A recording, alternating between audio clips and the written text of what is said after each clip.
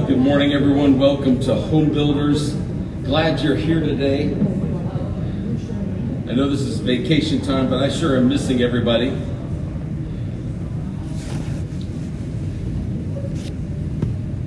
I want you to take your Bibles and turn to the book of Philippians, chapter 4. Philippians chapter 4, either in your app or on your hard copy of your Bible or whatever you use. Okay. Now, the Bible makes it very clear what we're to do, and that is Philippians chapter 4, verse 4 is familiar to all of us, but I think we all need a little bit of encouragement today. It says, rejoice in the Lord always. And what's the next verse say? I will say it again, rejoice, and again I say rejoice. So what are we supposed to do? Rejoice. Okay, what are we supposed to do? Rejoice. Are you rejoicing this morning? He said, let your gentleness be evident to all, the Lord is near. But if you jump down to verse 10, what does he say again? I rejoice greatly in the Lord, that at last you have renewed your concern for me. Indeed, you have been concerned, but you had no opportunity to show it. I'm not saying this because I am in need, for I have learned to be content, whatever the circumstances. Okay, here's an important principle here, contentment. Are you content this morning? See, he said, this is really important. How many of you have ever memorized Philippians 4:13?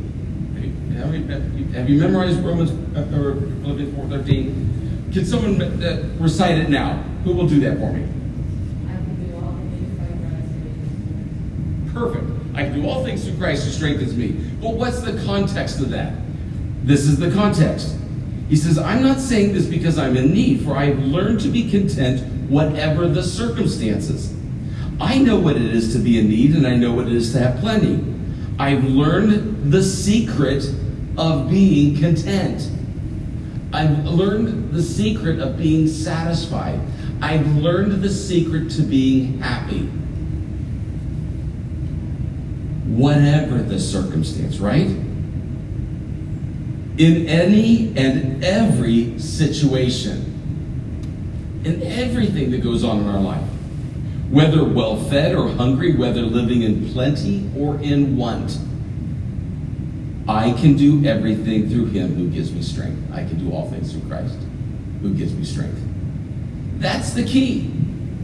And again, I think it's good to remind us of this because that's where we're all at in this issue, right? We're in the issue of whether things are going great, whether we're going through a hard time, whether we're well-fed or whether we're hungry. And I know if you're playing mind games like the average American and human on this planet in the United States and Christians across this country and across the world, you're wondering, Jesus, come quickly. What is going to happen? What's the future hold for us? Will there be persecution coming for those who are followers of Christ? Will the day come when there is issues of need that are going to be issues of discrimination or whatever because of your faith or what you believe in? And Jesus wants to remind us through Paul, here in the book of Philippians, that you can do anything through Christ who gives you strength. Meaning, whether it's going great, you can trust in him. Or whether you're going through challenging times, you can trust in him. And the key then is learning how to be content. He goes, I found the secret. I found the secret to being content. It's not trying to rest in myself. It's learning how to rest in him. That's hard. As humans, we like to be in control. We like to handle things ourselves. We like to make sure all of our ducks are in a row. Whatever that means, right? For when we were on vacation last week, it was more, we want to make sure all of our pelicans are in a row. That's how they do things, right? We want to make sure it's all handled, but that's not always the case. So let's pray this morning that God will help us to understand and know the secret of being content. And that's putting everything into God's hand. Let's pray this morning. Father, in the name of the Lord Jesus, teach us how to be content by putting all of our life circumstances, whether things are going great or things are going challenging, whether we're hungry, whether we're well fed, whether things are going our way and when they're not, when we're blessed and when we seem to have been abandoned. God, may we always remember we can trust in you.